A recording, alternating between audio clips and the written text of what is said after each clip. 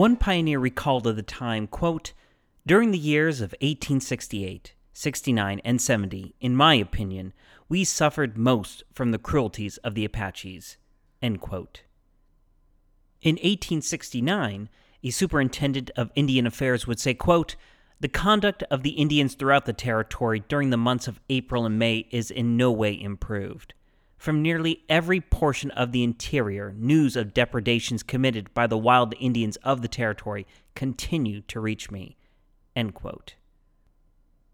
Though the raiding and killing had now reached a fever pitch, ask any American living in southern Arizona at the time, and they would tell you it had been like that for years.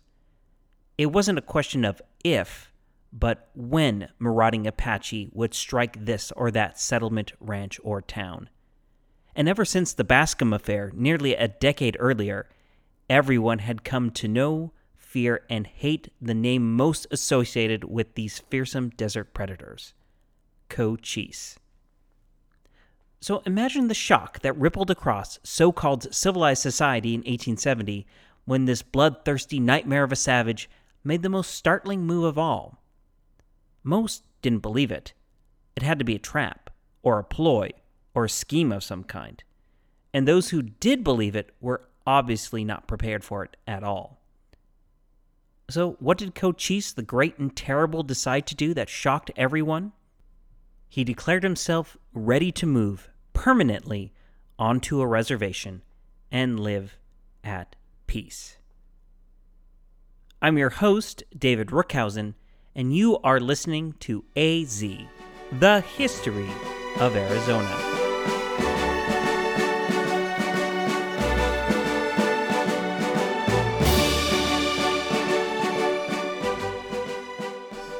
Episode 61, About Even. Welcome back, everyone. As you can tell, I did successfully run the gauntlet of planning a wedding, actually getting to the altar, moving and merging my life with my now beautiful new bride. The honeymoon was a blast, and while I can't say that I missed the schedule of putting out a weekly podcast episode for the last month and a half, I did miss the joy of reading about Arizona history and then excitingly relaying it to all of you. The good news is I'm now somewhat settled in, so it's back to real life, which in my case means diving headlong into the increasingly turbulent story that is the history of Arizona. I will admit that right now I feel a little bit like the grandfather in The Princess Bride who, after being interrupted, had to readjust his glasses and say, "Now let's see, where were we?" As you might recall, we left off at the dawn of the 1870s, with the territorial capital having been successfully moved to Tucson, for the moment, the city of Phoenix being founded and beginning to flourish, and with Cochise possibly, maybe thinking about considering talking about peace. And it's that last point I want to turn back to. When we last saw Cochise, it was February of 1869, as he met with Captain Frank W. Perry out of Fort Goodwin so the pair could feel each other out. Remember that, in a remarkable turn of events, Cochise seems to have sincerely been considering a treaty with the Americans, something brought on by the loss of so many of his warriors and being squeezed by the Americans and the suddenly feisty Mexicans. However, he wasn't quite convinced yet that acquiescing to the Americans was an imperative, so for now he continued to hedge his bets. And by hedge his bets, I mean the Apache kept raiding whenever they wanted because that's just how the story goes at this point. As Cochise biographer Edwin R. Sweeney notes, Cochise's people were confined to southern Arizona due to the pressure coming out of Mexico, but they still needed to make a living, as it were. So 1869 and 1870 turned into some of the bloodiest of the entire period. Sweeney also writes that though a contemporary newspaper report said that the army was, quote, having a jolly time in sending Indians to the happy hunting ground, end quote, in fact, there was very little the army could do. The 14 military posts with their 21,000 troops were simply not enough to cover all the needed territory and provide the level of protection that Arizona's 9,000 American inhabitants expected. Outposts were too spread out, rarely communicated or coordinated with each other, and were undermanned for the task given them. The general feeling of civilians that the Army was more or less useless will come back in a big way next week when we get into the Camp Grant massacre. Now, with all that as a backdrop, we have Cochise, who has to stay in southern Arizona, so of course Apache raiding is going to increase. Starting in the spring of 1869, the Apache took out a supply train near Camp Crittenden, while a week later they fell on Tubac, ran off with a bunch of horses, and then managed to drive off the small party sent to retrieve the animals. The raiding and killing continued into the summer across the Sonoita and Santa Cruz valleys. Cochise was blamed for most of it, with one person going so far as to say that he had lost 34 friends and acquaintances to the chief's marauding followers. Of course, there is no good way of knowing how much Cochise was behind all the attacks happening, though it is certain a lot can be laid at his feet. And just for those keeping track at home, it's during this wave of violence in the summer of 1869 that Elias Pennington and his son Green were killed at their ill-chosen farm along the Sonoita. Just to underscore the point that there was nowhere else to go, in August 1869, Cayetano Ozeta, the Mexican Indian fighter who had been giving the Apache a black eye in Chihuahua for the last few years, went on another campaign. Ozeta would even cross the international border into southern Arizona on his campaign, though the rancherias that he came across had already been abandoned by his wily adversary. This increased hostility in Mexico also plays a large role in the series of conflicts that would finish out the year. You see, rumors began flittering around about plans in the works for a large organized attack on Fronteras. Apache bands from across several groups were starting to coalesce, then aim themselves toward Mexico. As fate would have it, though, this group would never get south of the border. In early October, they were in the Dragoon Mountains with plans to head further south, then east to the Chiricahuas to pick up more warriors before ultimately descending on Chihuahua. But plans quickly changed when on October 5th, a scout spied a small party crossing the Sulphur Springs Valley. This low-hanging fruit was too tempting not to pluck, so a trap was laid. Cochise secreted some men in a small gully along the stage road near a place called Dragoon Springs, just east of a station. The six-man American party, led by John Finkel Stone, who owned the mine at Apache Pass, didn't ever see the ambush coming. As their stage approached, the Apache sprang out of the grass and soapweed to pepper it with bullets and arrows, which killed the driver and 3 soldiers on the stage in one swift blow. The stage then managed to swing around to try and escape, but there encountered more Apache on horseback, who took out Stone and the remaining soldier on board. This attack occurred over the course of a few minutes and was so much of a surprise that Stone and the others were only able to fire off 6 rounds before meeting their ends. The next day, Cochise and his warriors struck again nearby, running off 250 cattle owned by a Texas train heading toward California.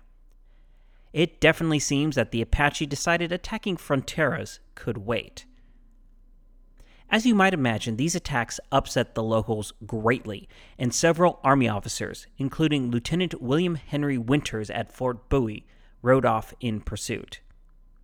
It didn't help matters any that Winters was a personal friend of Stone and was enraged by his killing. Riding out as fast as he could with a group of 25 men and a guide named Mergildo Grijalva, Winters was able to find Cochise's trail heading toward the Chiricahua Mountains. So early on October 8th, just shy of 3 days since the killing of Stone and 2 days since hijacking the cattle, Winters and his troops came upon the Apache rearguard and opened fire.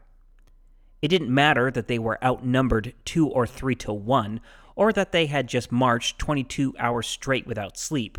These soldiers were ready to take the fight to Cochise. Winters tried to keep the Apache from reaching the mountains, but Cochise led several assaults to give his people time to reach the high ground. The fighting lasted 90 minutes, with Cochise's diversion working and his people making it into the foothills. The American accounts of this battle have Cochise riding a gray horse and shouting orders to his men while charging the Americans. And despite everyone knowing which one was Cochise, and that he was literally throwing himself at them, every effort to shoot him failed. Grijalva would say Cochise's survival was due to his ability on a horse, and that every time he had the chief in his gun sights, Cochise would slip over the side of the horse by hanging onto the animal's neck.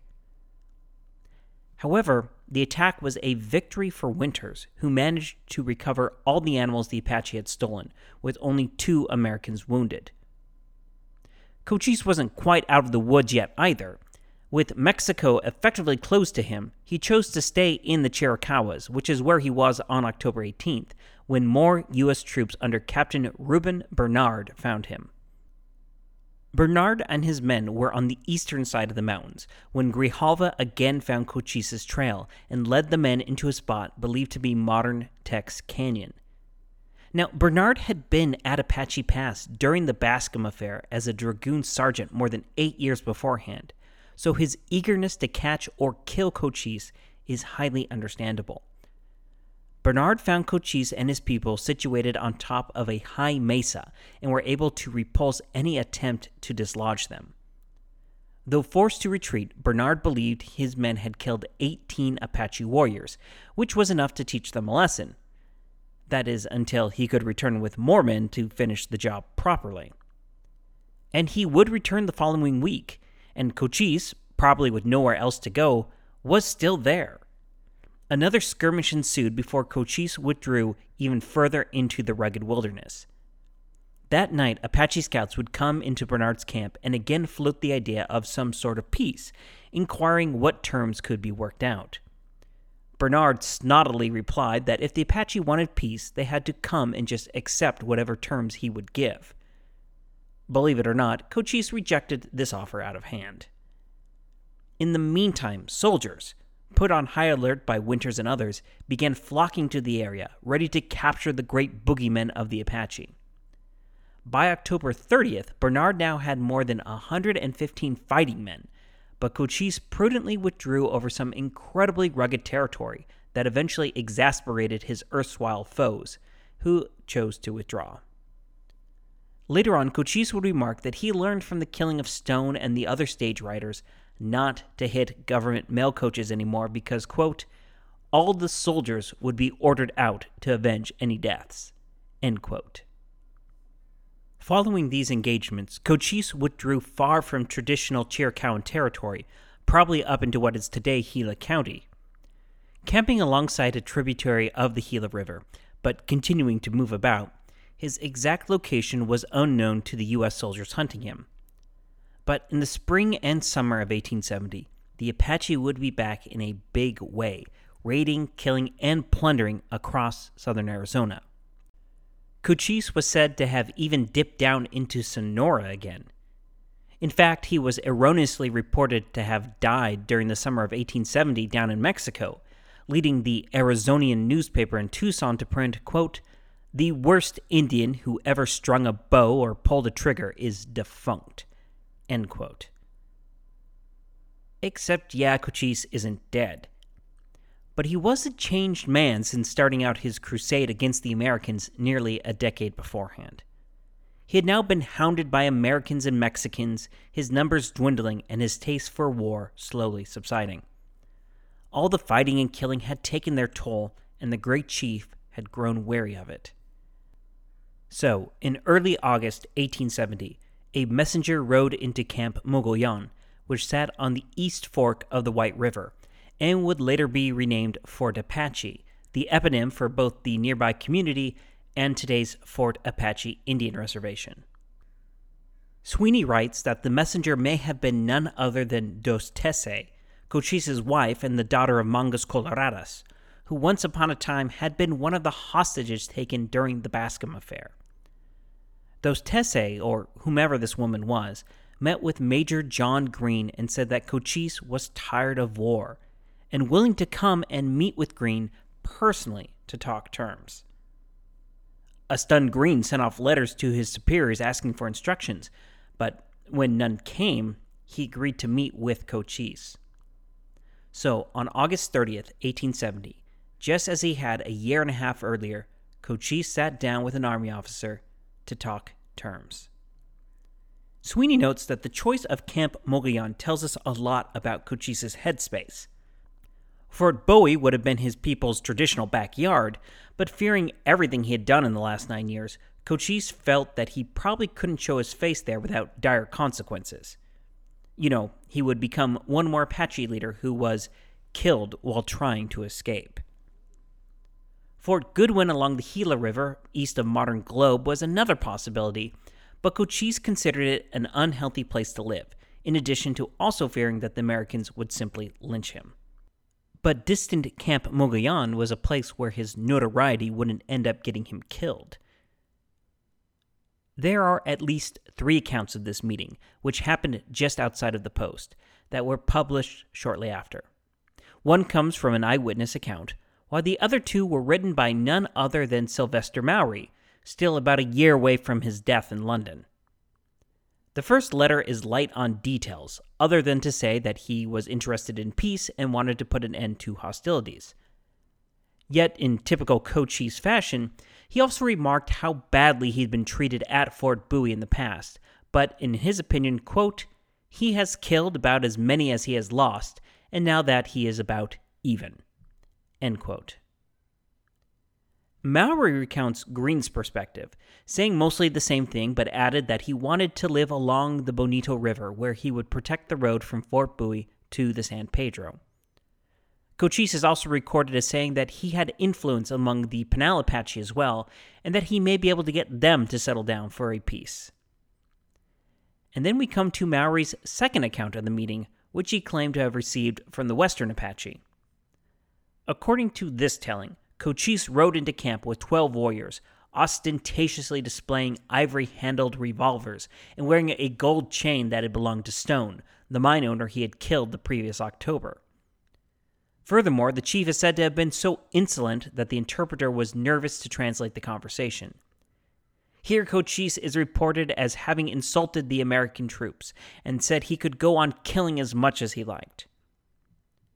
Now, Sweeney says that this last version, contradicting as it does the other eyewitness accounts, seems more like the typical propaganda Americans expected from bloodthirsty Apache. Elements of it may be true. Cochise may have been wearing the gold chain and wouldn't be out of character for him to carry revolvers, seeing as he didn't trust Americans as far as he could throw them. But the great chief was legitimately tired of war. He wasn't looking to stir up another fight. Greene didn't try to detain Cochise in any way, and at the end of their meeting, he simply rode off. Cochise wasn't entirely comfortable in Western Apache territory and returned home to his beloved Chiricahua Mountains. I will point out that Greene was raked across the coals in the local press because he did not try to take Cochise into custody. But the major realized that the chief had been burned too many times before, and that if he had tried to be duplicitous, it would surely have backfired. Back in his own country, Cochise began to talk and deliberate about where, if anywhere, to take his people. He rejected staying in the White Mountains with the Western Apache, but fortunately that wasn't his only option. Remember that, though he wielded great influence, Cochise was only strictly the leader of one band of the Chiricahua Apache, the Chokonons. Meanwhile, the Chehennes, under other leaders, including a son of Mangus Coloradas, had asked for peace and a reservation at Cañada Alamosa, which was in New Mexico southwest of Socorro. Fortunately, an Indian agent who was both honest and competent had been appointed to handle this, which was something of a rarity. Although the Chehennes wouldn't receive what they actually wanted, to be settled on a reservation in their own traditional territory with clothing and food provided, the peace was tempting enough that Cochise sent word to them that he was also interested in joining in, if it worked out. This possibility thrilled the Indian agent, writing to his superiors that Cochise, quote, the most daring robber and bloodthirsty of the Apaches, end quote, was willing to come in if he could be assured that there would be no treachery. Of course, the Indian agent in question, First Lieutenant Charles Drew, was facing multiple uphill battles. The Bureau of Indian Affairs, notoriously corrupt and short of everything, could not possibly keep up with what Drew was requesting. More importantly, they couldn't keep up with what was needed to ensure a long-lasting, stable peace. When it came to the actual needed supplies, blankets, clothes, food, those sort of things, Drew was on his own. Secondly, he was dealing with the fact that, quite frankly, very few Americans living in the territory were in favor of actually making peace with Cochise. We are going to delve much more into this particular issue next week, as it is a prime motivator behind the Camp Grant massacre. But needless to say, while Drew and others like him spoke of peace, people like William S. Oury in Tucson wanted nothing more than to make good Indians out of every Apache there. And finally, Drew actually had to sidestep a smear campaign against him by a couple of frontiersmen with their own economic ambitions for the newly settled Apache. One of these was none other than Thomas Jonathan Jeffords, who would strike up a fast friendship with Cochise, something we'll cover in a future episode. Though he would get out from under these unfounded accusations, Drew did not live much longer, as he actually would die of thirst after becoming lost in the Mogollon Mountains while scouting for hostile Mescalero Apache. Still, the peace now had some legs under it, and Cochise actually came into Cañada Alamosa for a large meeting of various Apache bands on October 20th, 1870. During this council, we see the same thing as at the previous peace talks. Cochise was clearly tired of war and wanted peace, if the Americans would keep their word. One problem during these talks was that the Indian agents left him with the impression that he would be able to designate where his people's reservation would be. Indeed, the report that came out of this meeting was to set up 6 reservations across eastern Arizona and western New Mexico. As you might have noticed, that's not quite the case today, so yeah, expect that wrinkle to pop up again. For his part, Cochise actually stayed at Cañada Alamosa for a while, something that made his enemies, particularly Captain Bernard at Fort Bowie, pace back and forth like Darth Maul behind the force field at the end of The Phantom Menace. Bernard was convinced that Cochise would bolt just any day now, and was waiting for the chance to pounce on his foe. He even went so far as to write the commander of Fort McRae, the closest army installation to Cañada Alamosa, to remind him that he was in charge of making sure Cochise and his followers didn't murder or pillage. Surely, he said, Cochise was simply laying low and biding his time until the heat died down, and then he would find some excuse to be off again to do who knows what to who knows who. That being the case, Bernard wanted to be informed immediately if Cochise left for any reason. The irony is that by the time Bernard wrote that, Cochise had already left Cañada Alamosa. But he wasn't sneaking off to do who knows what to who knows who. Instead, he took his brother-in-law and 2 others to head to the Chiricahua Mountains to gather up his people and bring them into the reservation. So a polite letter was dispatched to Bernard saying, "Oh, we're sorry, he's not here right now, but he'll be right back. Everything's fine and he'll be on a reservation in no time." This is also the same line they were sending back to the Commissioner of Indian Affairs in Washington, saying, quote, "I am sure that depredations will cease in a short time." End quote. Now, to be fair, Cochise did in fact return to the reservation in December, but things quickly grew complicated. First off, we have yet another change of Indian agents, this time to a Presbyterian layman who most people agreed was totally unqualified for the task. Even if he was totally qualified, the fact that he was just some new guy that Cochise didn't know and therefore didn't trust was destabilizing enough. Then the federal government decided that the Apaches shouldn't stay at Cañada Alamosa, but should instead be sent to live east of the Rio Grande to live with the Mescaleros, something that the majority did not want. And, oh, by the way, here we run into the shortage of pretty much everything again. Combine these three factors, and by the end of 1870, the agent is asking the other Apache leaders about Cochise's whereabouts, only to be told that, oh yeah, he went off with his guys, but we're sure he'll be right back. In reality, the chief had determined that he would not stay at the reservation until things stabilized, and he was given assurances that he would not be deported further east. So, once again taking those who had come with him, he decamped for southern Arizona.